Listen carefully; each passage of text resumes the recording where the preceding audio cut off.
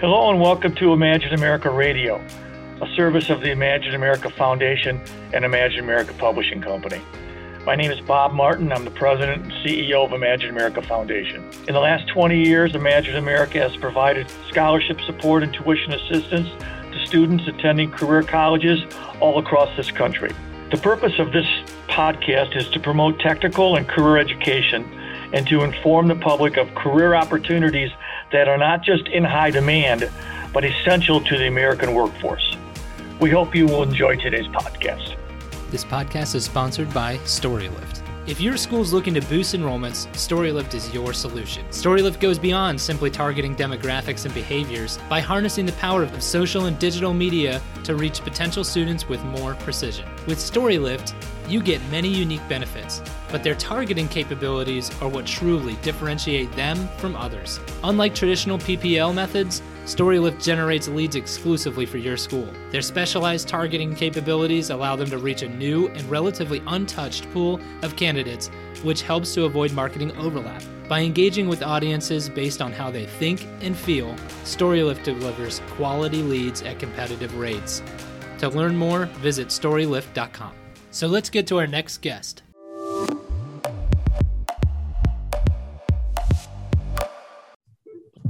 To our third and final episode of our Information Technology Career Series on Imagine America Radio, where we're focused specifically on IT careers.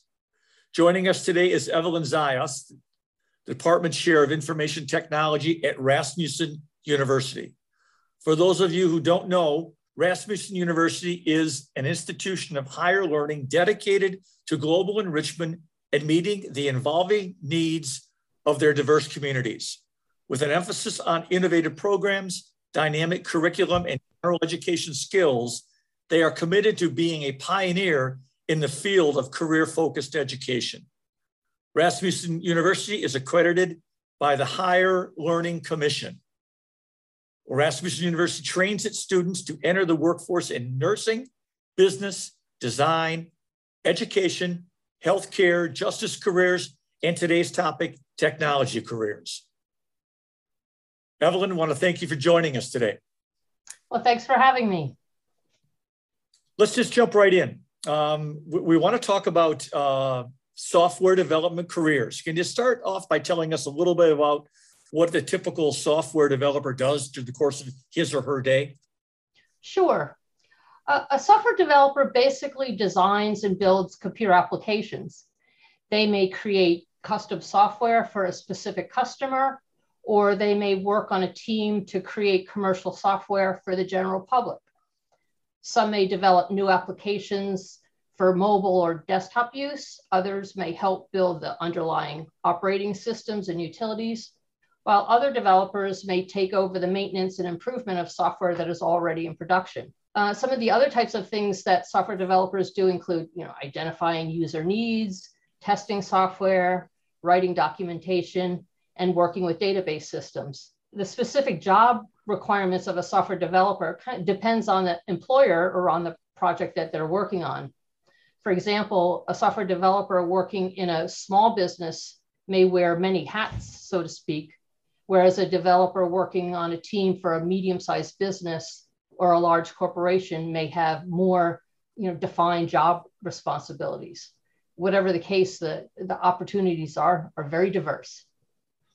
Wow. So it sounds like, a software developer is someone who needs to be able to take in the information, understand what the issues are, and then create a solution for the issue. Is that correct? Absolutely. That's exactly right. They need to be able to, on one side, talk to the user in business terms, right, and then also talk to the computer programmer in technical terms to get the actual code written. Yeah, that's really cool. I honestly I don't think I ever fully understood what software development meant, but I definitely didn't understand that it's almost like the way you just described it is almost like a translator between the business side and the development side, and making sure that both sides are on the same page to accomplish whatever the goal is. That's exactly right. Now, can you tell us a little bit about what the Bureau of Labor Statistics says about the demand for software developers? Sure. The employment of software developers, quality assurance analysts, and testers is projected to grow 22% from 2020 to 2030, which is much faster than the average for all occupations. More than 189,000 openings for software developers, QA analysts, and testers are projected each year on average over the next decade. Many of those openings are expected to result from the need to replace workers who transfer to other occupations or exit the labor who exit the labor force, such as to retire. Evelyn, this is Bob again. That's amazing. So Bureau of Labor Statistics is predicting 189,200 job openings for people coming out of programs like you have at Rasmussen. Am I right with that? That is correct. That's a lot of job openings. Yeah.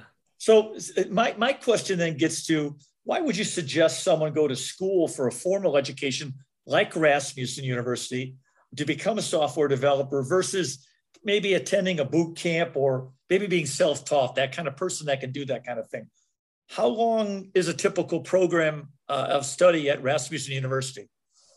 So that's a great question, whether it's a college, a boot camp versus being self-taught. That's a lot of people ask that question.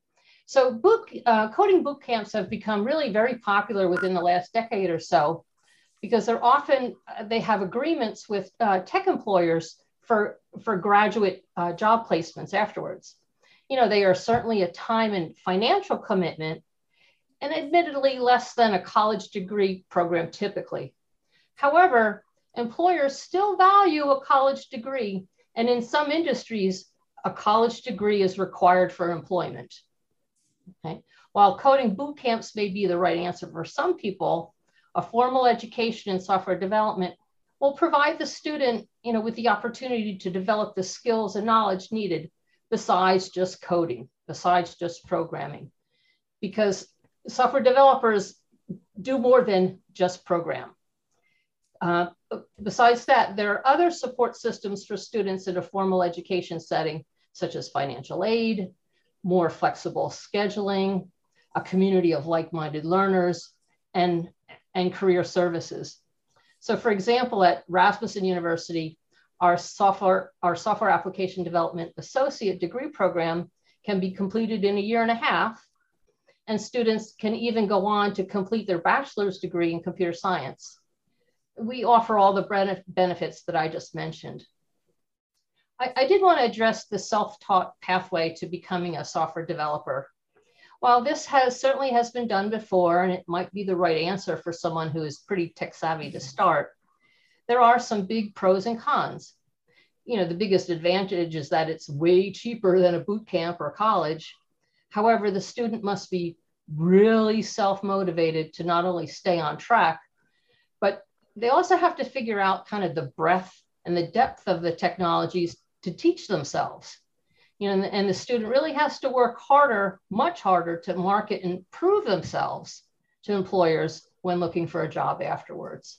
Yeah, I would imagine that it's not uncommon for employers to automatically weed out those individuals that may not have certain credentials without ever even considering their resume or maybe what they can do.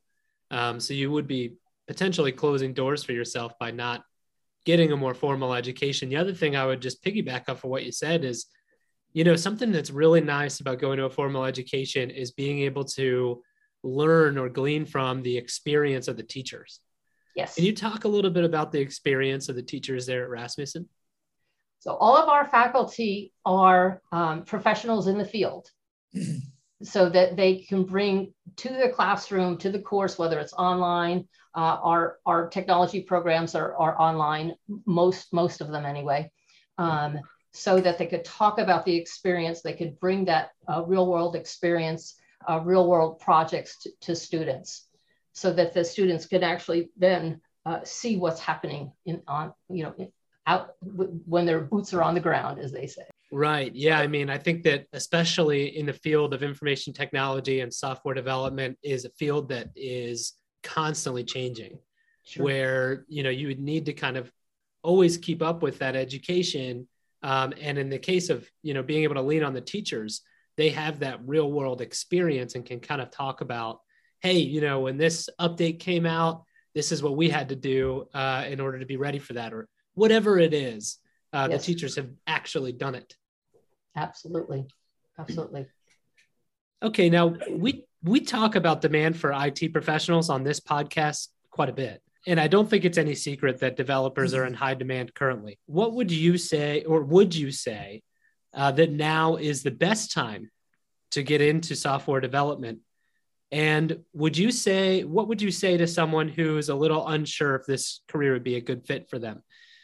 In other words, they maybe have always thought about becoming a software developer, but aren't quite sure if now is the best time. What would you say to someone who's trying to figure that out for themselves? Well, since the growth rate for software developers, QA analysts, and software testers is much faster than the average occupation for the next decade, you really can't argue that now is the great time if you think that software development is a good fit for you. So how do you know if it's a good fit? Software developers must have a good balance of both this, software design and development skills, that's what you get in your formal education, but also soft skills. And soft skills are like problem solving skills, analytical thinking, interpersonal skills, which means working well with teams, with other people, perseverance, the don't give upness, and the, intrinsic motivation. So these software development is not just about the coding. And that's what formal education has over coding boot camps. It gives you the time to work on these soft skills. So software development is about using both technical skills as well as these soft skills to interact with others and to develop computer applications for, human productivity and enjoyment. And that's what a number of software developers, female software developers that I work with, I've asked them, why are you into software development? Because it is a very typically male-dominated field. A number of times, more often than not, they're into it for the social good. They like the idea of building applications and using their technology skills for social good. So that's always really heartwarming. So I just wanted to throw that in. Evelyn, Bob again. Really very, very interesting conversation. I want to ask you to talk a little bit about what I call change of career people. And I'll set this up a little bit for you. This whole COVID thing, and there's just a lot of people making massive changes in their careers. Looking at things that they hadn't looked at before, thinking about different careers that they've always wanted to pursue. And I'm thinking that there's got to be a bunch of them sitting out there. They're going to be listening to this podcast. They're thinking, geez, I've always wanted to think about software development program, that kind of program development.